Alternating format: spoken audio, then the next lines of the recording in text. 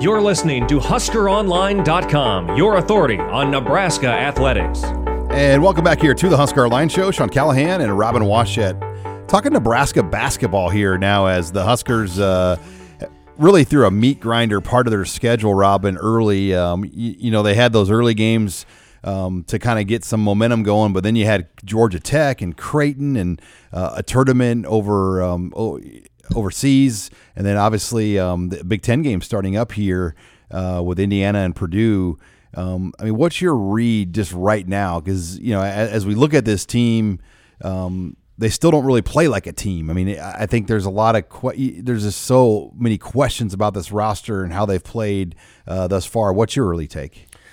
Well, we knew there was going to be a lot of learning curve this season, given the amount of roster turnover, the new staff, and basically just all the newness around this program, and guys just learning how to play together.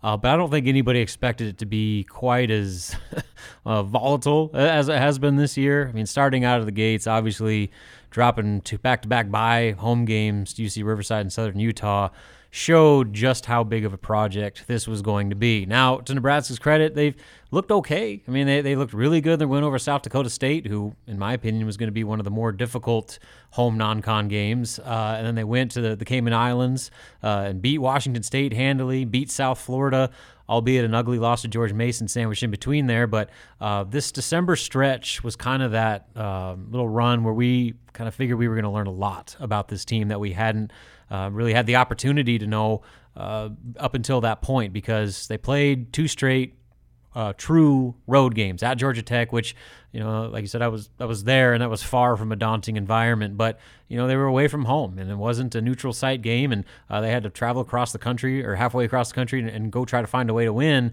and they kind of tripped over their own feet on that one. And then 72 hours later, they go to Creighton for their first taste of the Creighton-Nebraska rivalry and were completely overwhelmed through the first 15 minutes and could not recover. Granted, they played much better in the second half, but far too little too late. And so right now, you're staring at the season kind of with not very high expectations. I think the barometers of success that you can take away from this year one is some intangible stuff that goes beyond just wins and losses. I think the ultimate goal is finding your core group of guys that you can build around for the future. Your handful of guys that can run your system, are going to buy into your culture on and off the court, and then you can add those pieces with the three sit-out guys that arguably could all be starters this season, and then with the rest of the open scholarships you have for 2020, and then really kind of start to establish an identity, which right now they're still very much in the infancy stages of trying to figure that out, who they are, what guys' roles are, and you see that with their play, where there's stretches where they look really good, and then also just as many, if not more, stretches where they look absolutely terrible. Now, Samari Curtis also announced his transfer before the semester ended. A, why did he do it? B, were you surprised? Not surprised that he transferred, kind of surprised by the timing. He did it after just 8 games and a handful of months on campus, but if you looked at the body language there, just in the game, watch a timeout when the team's huddling around, there's Samari kind of off by himself, like not included in the conversations or encouraging his teammates. During pregame warmups, guys are shooting around, and then there's Samari just sitting by himself on the bench. He had a really obvious bad attitude that, I think he was frustrated with the lack of playing time he got. And you could kind of read between the lines with some of the public comments Fred Hoiberg had made, trying to say, we need to get Samari involved. We really want to get him involved. I think he's a really good player. His time's coming. You kind of see that when coaches are trying to push guys a little bit to do more and hope that some positive reinforcement might do the trick.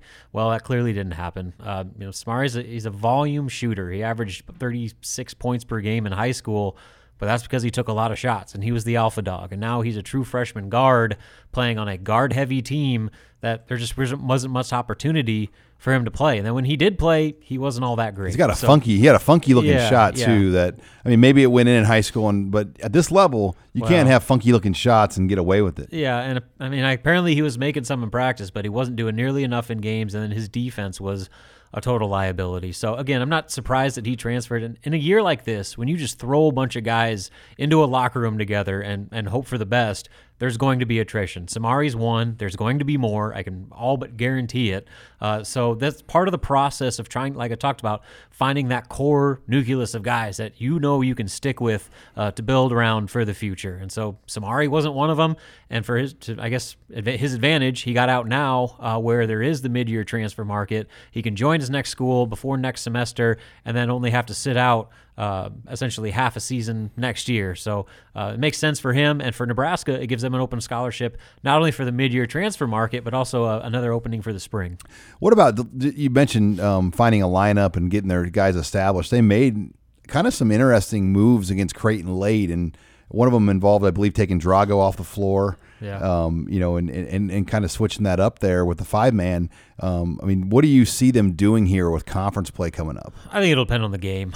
In that Creighton game, I think it was more about the mismatch that Creighton presented. They don't have a big, and so they are basically daring Ivan Wade-Rogo to go out and garden in the perimeter and garden space. And he's a decent athlete, but that is not his strength. He's just not fundamentally sound enough to do that on a consistent basis. And then with his struggles offensively, they had to go somewhere else. And so Mateka Voss played a lot more.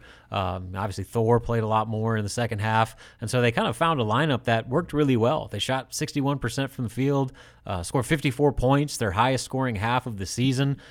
But again, they never got within 19 points of that game. So, you take it for what it is. But I think it's going to, against Purdue, you're going to have to play your bigs. They have 2 bigs on the roster, Ivan Wade-Rogo and Kevin Cross. And those guys are going to have to play out of necessity, ready or not. But against teams like a Creighton or maybe even Indiana to an extent where they're going to have more guard-heavy lineups, I think you might see Nebraska shuffle its lineup a little bit closer to what it looked like in the second half of that Creighton game, just because they're at a severe disadvantage. One, when they're not scoring, but 2, when you're giving up that many points off of mismatches with your handful of bigs not being able to compete with those smaller, quicker post players of other teams. Early take now, as you look at the conference, Robin, what has jumped out to you? It looks like Penn State, by the way, they're off to a hot start. There's some teams like that have really emerged. I think the Big Ten is so top to bottom, they're really good. They don't have that clear-cut national championship contender. Michigan State would be maybe the closest, or would it be Maryland? Yeah, Maryland was up there, and then they just got housed by Penn State. Michigan was playing really, really well. You got, I think, 3 teams in the top 5 right now, or at least of the last week's AP ballot. And Penn State is good. You just go down the list. Wisconsin, they're never easy. So just the conference as a whole is really, really strong. Where take it for what it's worth, but Joe Lunardi's early brackets, he has the Big Ten is an 8-bid league, which is the highest of any power conference. So as if Nebraska's situation wasn't even more daunting, now they're going into a league where there literally are no nights off. Every game is a test, and they're going to get thrown into it this weekend, going to Indiana, which is playing red hot finally under Archie Miller, and then Purdue coming to town on Sunday, which we all know what Purdue is. They're as good of a coach team as there is. They're like the Wisconsin of football. Yeah, Matt Painter is a genius, and he's got, he lost Carson Edwards, but they still got Matt Harms kid and Nogel Eastern, and so they got plenty of talent, and Nebraska's going to get a cold slap of reality of what life in the Big Ten is going to look like in another month. So they play these 2 games, and then they get their break games? Yeah, basically they're going to be off for a week. They come home on December 21st for a bye game against North Dakota, and then after Christmas break, they come back for their final non-conference game against Texas A&M Corpus Christi. And then January 3rd, Rutgers comes to town, and the Big Ten slate is underway. So they got a couple more quote-unquote tune-ups, but this team's already lost 2 of those tune-ups, and so I don't know if they have the opportunity to take anything lightly. All right. Well, when we come back, we're going to bring in Husker Online intern Grace Harmon. We're going to take your questions in the mailbag next. You're listening here to the Husker Online Show.